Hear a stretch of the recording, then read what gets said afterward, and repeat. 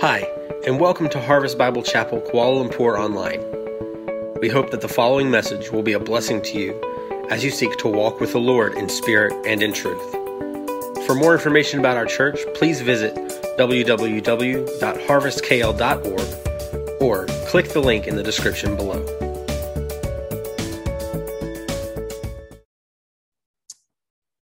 This morning, we are in Isaiah chapter 31. We have been going through Isaiah together. Isaiah is a long book, and so chapter 31 is not even quite halfway through. Happy New Year. It was really quiet at 10:30 this morning, and so I take that to mean everyone enjoyed welcoming in the new year last night. And when we turn to a new year, we reflect. It's a natural human response. It's arbitrary, really, but using this calendar, it's a marker to say what happened in 2022. And we reflect on our lives, and then we think about all of the changes that we want to make. I saw someone on the way to church this morning jogging, and he looked a little bit like me, someone who doesn't jog a lot. And I thought, I wonder if this is his New Year promise. And so day one, he's doing it. Really often this whole approach to the new year, it leads us to make lists of things we want to start doing or stop doing. Read 50 books this year, lose 20 pounds, run a marathon, reduce sugar in the diet, take all of your vacation days, be kinder to your parents, take a cooking class, take a painting class. The list could go on, and each list would be different. But what if I told you there's a flaw in this method?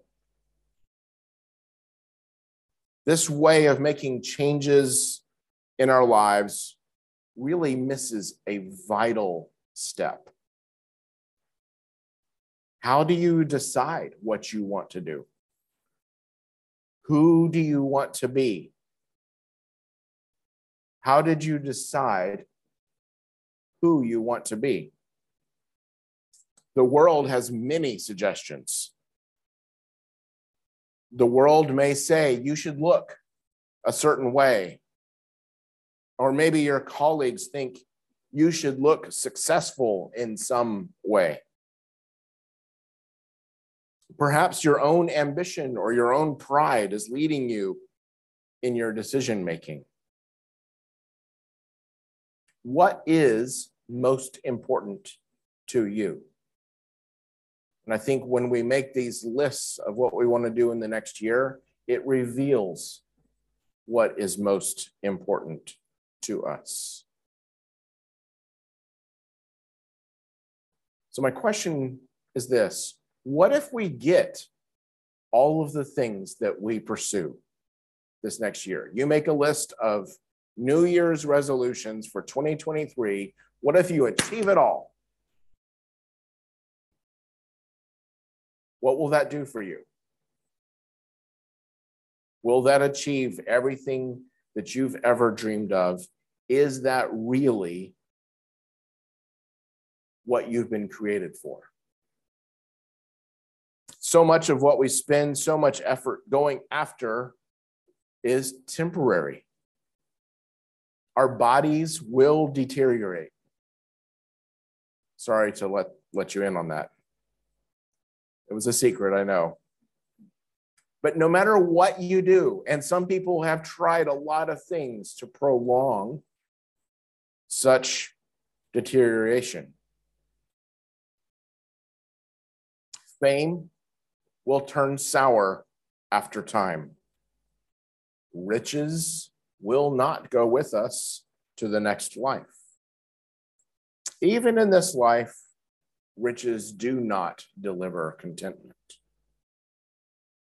I remember a few years back, I was watching an interview on, I don't know, some news channel, and it was a businessman, billionaire businessman from this part of the world. He's in his 80s, and you could tell he was not content. He was working every day, long hours, still trying to achieve something. That's not what we've been made for.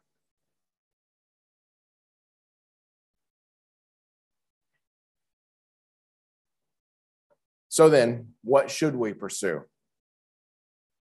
This is really one of the most profound questions we can ask. What do we pursue in life? What should guide your life? Too often, we never ask this question. We just glide along, oblivious to our own pursuits and what influences them. Israel was no different.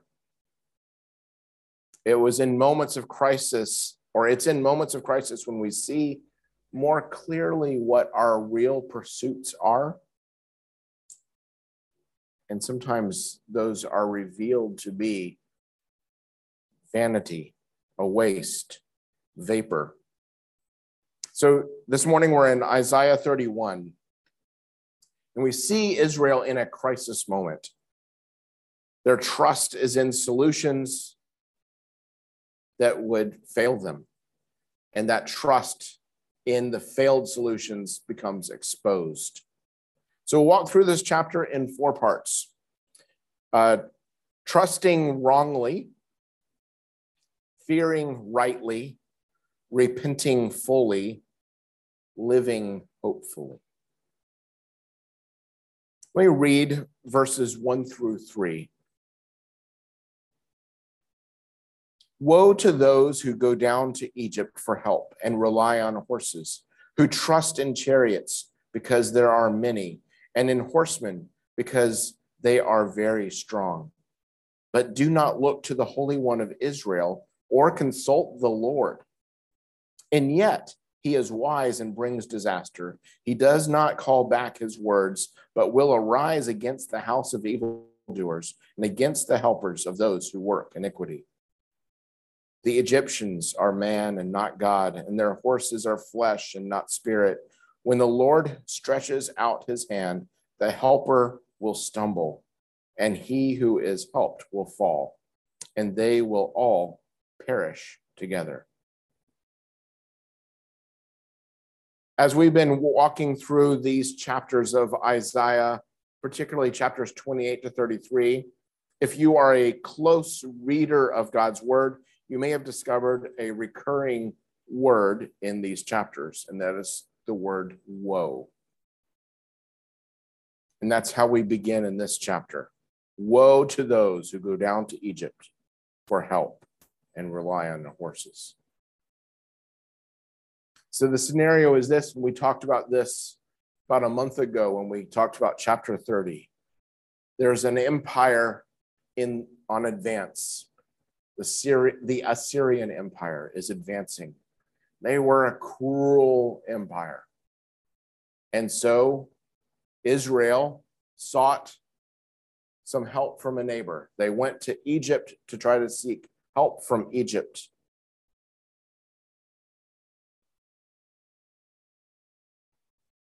And here God has been telling them to trust him rather than to trust in Egypt. The leaders in Jerusalem have chosen to seek safety in Egypt. And even in spite of the warnings, they chose to try to trust Egypt rather than God. And so here, this message from God through the prophet Isaiah is Egypt may look impressive with all of its chariots and horses and army. But the perspective of Israel is limited. They can only see so much. They trusted what they saw, but they were not looking with the eyes of faith, but looking through the eyes of the world. When we can't see God at work, we begin to see limited possibilities. Oops. We try to take things into our own hands. Egypt, it says here, they were humans, just mere flesh. Their horses, mere flesh. God is spirit, meaning God is more than what we can see. And so here we need faith. Faith that knows that God is all powerful and sovereign. Faith that understands that God is the only living being in the universe capable of offering true safety. God alone saves. Anyone else or anything else that makes such a promise is lying to you and will fail to deliver. There's a story in a passage in 2 Kings chapter 6. And here there is a Syrian king, not a Syrian king, Syrian king who is warring against Israel. The Syrian army was trying to catch the people of God by surprise, trying to set an ambush. And the prophet by name of Elisha was receiving visions from God and was telling Israel where the Syrian army would be. And so they were able to avoid them each time. This was frustrating the Syrian king. And so the Syrian king they said, well, find me this prophet who keeps telling them their whereabouts. And so he sent chariots and horses and a great army to seize the prophet Elisha.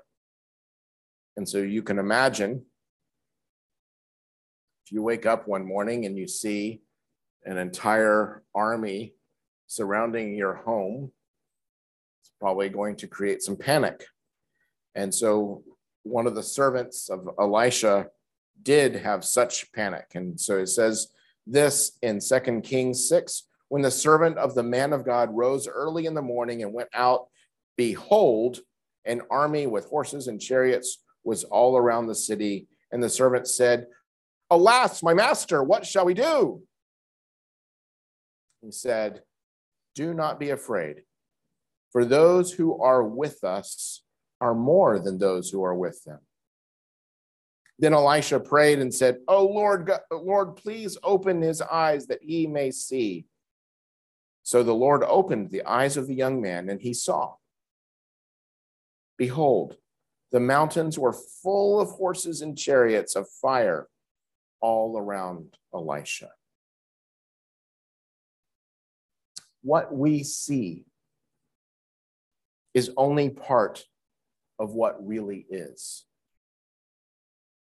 We are tempted to live based on only what we can see, but there is more happening, and God is in control of it all. We must learn to see God and see him in his full might and sovereignty first. And then the other threats begin to fade. Secondly, fearing rightly. We read verses 4 and 5. For thus the Lord said to me, as a lion or a young lion growls over his prey, and when a band of shepherds is called out against him, he is not terrified by their shouting or daunted at their noise. So the Lord of hosts will come down to fight on Mount Zion and on its hill. Like birds hovering, so the Lord of hosts will protect Jerusalem. He will protect and deliver it. He will spare it and rescue it. Healthy fear is very good. If God alone can save us, then it makes sense to fear God above all else. Here in verse 4, God is likened to a lion. God does not exist to serve us or to operate the way we think he should. God is God. There is no other. He is the creator of the galaxies. He is the sustainer of every orbit of every planet and moon. He is the supreme ruler over every creature. As such, he is judge, and he has the right to condemn.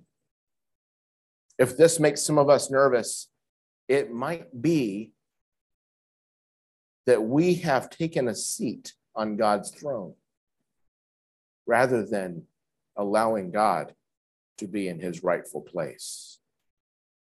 It is important that we remember this new year that God reigns over all in 2023. The writer C.S. Lewis, who wrote the Chronicles of Narnia series of books, in The Lion, the Witch, and the Wardrobe, he uses these books, really children's books, to awaken our imagination to what God is doing. And so there is a lion in these stories who represents God. There's a short dialogue between Susan, a girl discovering Narnia for the first time, who's talking to a talking beaver. No, that just sounds weird. If you haven't read the stories, read the stories, or watch the movie, but read the stories. You can watch the movie, but read the stories. Aslan is a lion, the great lion. Ooh, said Susan. I thought he was a man. Is he quite safe? I feel rather nervous about meeting a lion. Safe, said Mr. Beaver. Who said anything about safe? Of course he isn't safe, but he's good. He's the king, I tell you. If we only see God as a warm light or a cosmic teddy bear or as a generous uncle who gives us whatever we want, then we've created our own God, one that serves us. That is not the God of the Bible. Amos 1:2 says, the Lord roars from Zion and utters his voice from Jerusalem. The pastures of the shepherds mourn, and the top of Carmel withers. Later in Amos chapter 3, the lion has roared. Who will not fear? The Lord God has spoken. Who can but prophesy? A healthy fear of God helps us prioritize what truly matters. We do not fear because we do not fear God because he is mean. No, God is good. We fear him because he is powerful and supremely good. Of course, he isn't safe, but he is good. We were created for eternity, but when we pursue temporal things, we are fearing other things. It is people who fear God rather than men who have changed the world. Throughout church history, we see examples. And so this morning, I'll just mention one example. Ludwig Nommensen. Ludwig Nommensen is a German man born in 1834. And he had this calling on his life to take this message of hope, the good news of Jesus, to far lands. And in particular, he was called to go to the island of Sumatra in Indonesia, to a people known for being cannibals. the Batak people. There were some missionaries that went to the Bataks before Ludwig Nommensen. And let's just say cannibals did what cannibals do.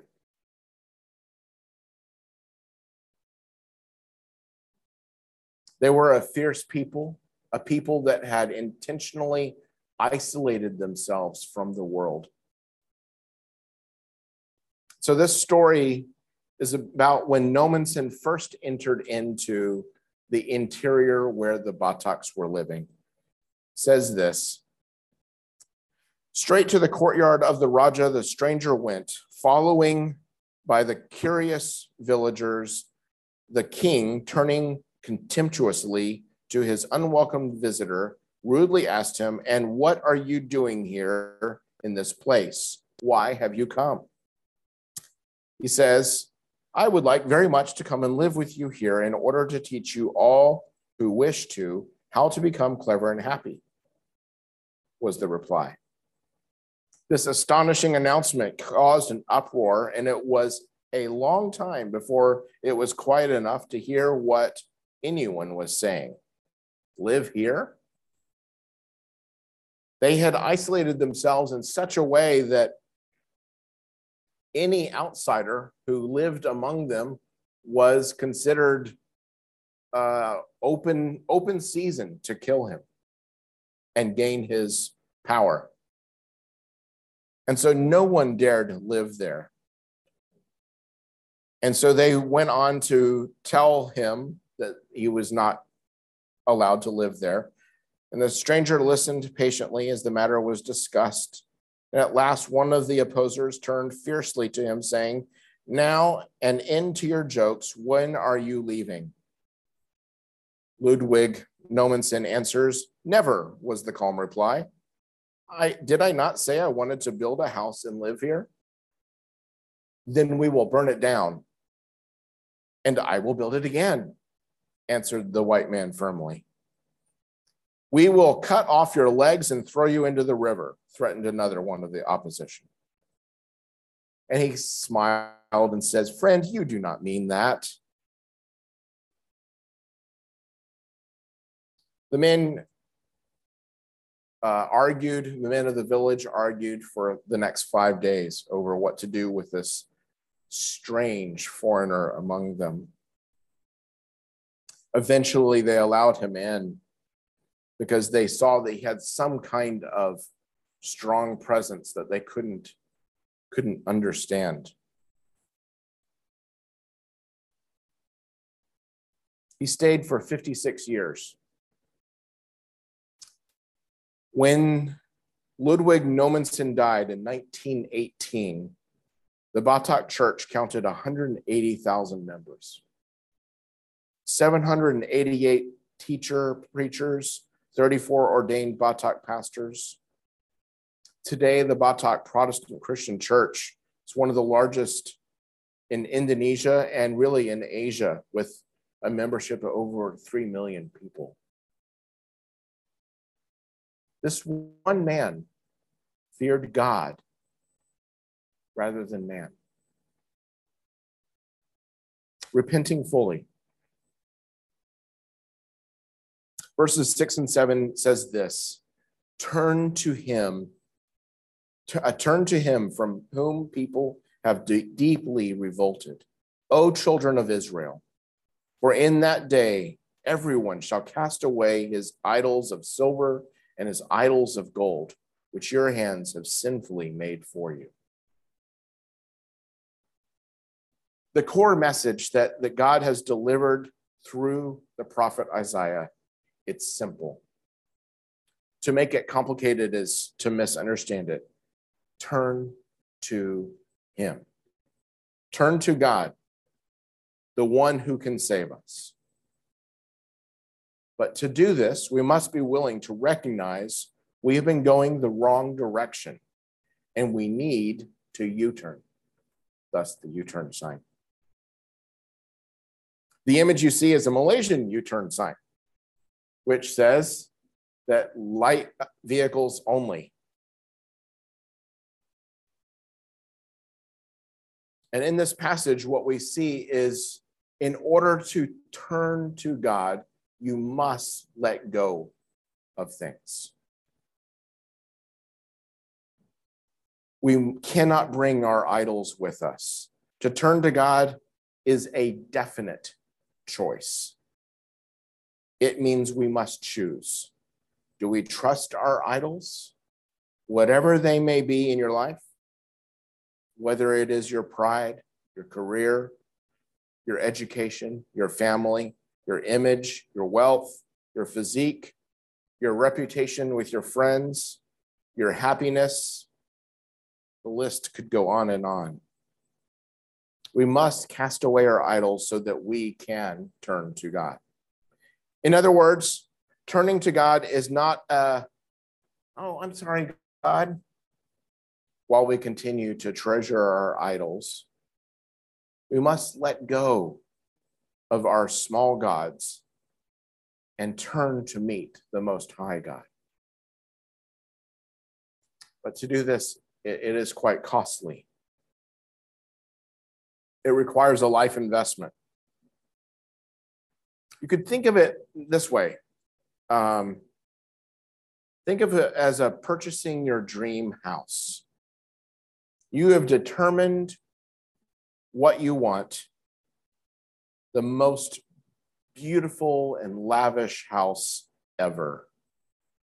And in order to get this house, you have put down a down payment of everything you own. And then you promise to pay in the next 20 years everything you earn in the next 20 years.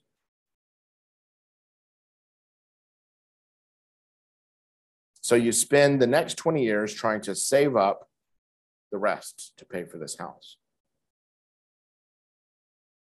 But then imagine that you discover the house is actually, while it looks dreamy from the exterior, it's actually not built that well. And during the next 20 years, it begins to deteriorate. The plumbing is bad. The roof is leaking in many places. The foundation is cracked. The sooner you recognize that it is a failed dream, that you realize that your dream house is actually not that dreamy. In fact, it's not even a good house at all. And it's certainly not worth your life savings. But now you have a problem. You have poured everything you have literally into this house. And to admit that you have been investing in something that is an empty promise is not an easy step. To switch courses means you let go of that down payment. You let go of everything that you have put into that house. And it may feel like a terrible waste. But to continue saving for an empty dream, is that really what we ought to do? Jesus called us to repent, to make a U-turn. He says in Matthew 16:24, if anyone would come after me, let him deny himself, take up his cross, and follow me.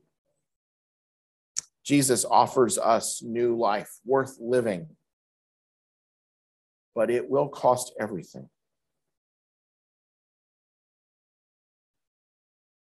He asks us to take up a cross, an instrument of death, and then follow him. And if that was all, then it would still seem quite impossible. But there's good news in this. Jesus goes before us. Jesus went to the cross, dying so that we do not have to.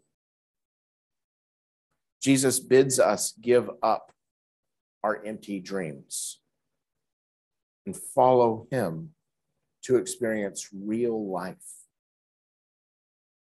Jesus' death brings forgiveness for those who trust him.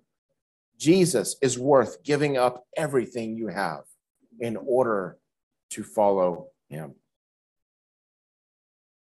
For our last part, living hopefully. I'm going to read the last two verses of this chapter. And the Assyrian shall fall by a sword, not of man, and a sword not of man shall devour him. And he shall flee from the sword, and his young men shall be put to forced labor. His rock shall pass away in terror, and his officers desert the standard in panic, declares the Lord, whose fire is in Zion, and whose furnace is in Jerusalem.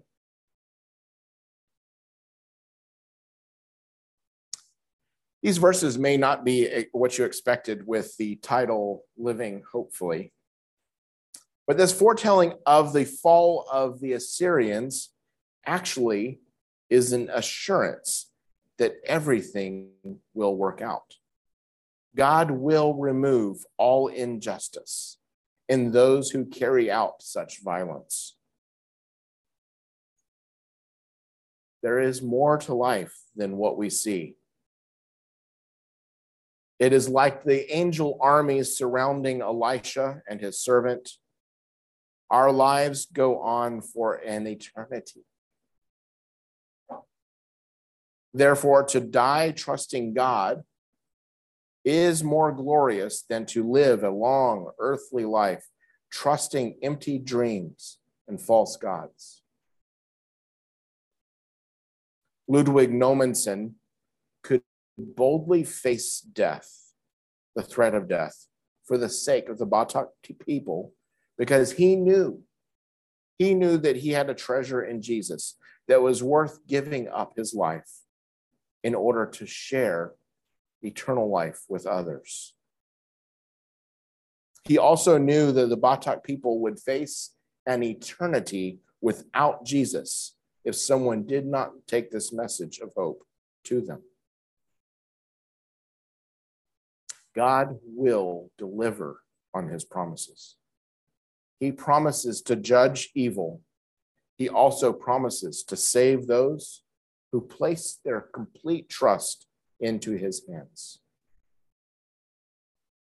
One writer says about this passage, he says, on the other hand, there is the mighty sword of God, that dependable rock that appears as a fierce, fiery light when the theophany of God appears in Zion.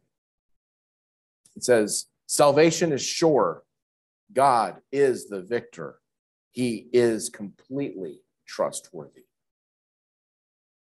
So as we conclude, three things to take with you into this year, to reflect on, to reorder your life around. Fear rightly. Fear God. God is not safe, but he's good. Second, repent fully. This means you may have to let go of the small gods in your life, the idols that are in your heart. Let go of those things and turn to God. And then live hopefully, knowing and trusting that God is more powerful than we can imagine and is at work addressing all of the injustice in the world. This year, will you turn to him?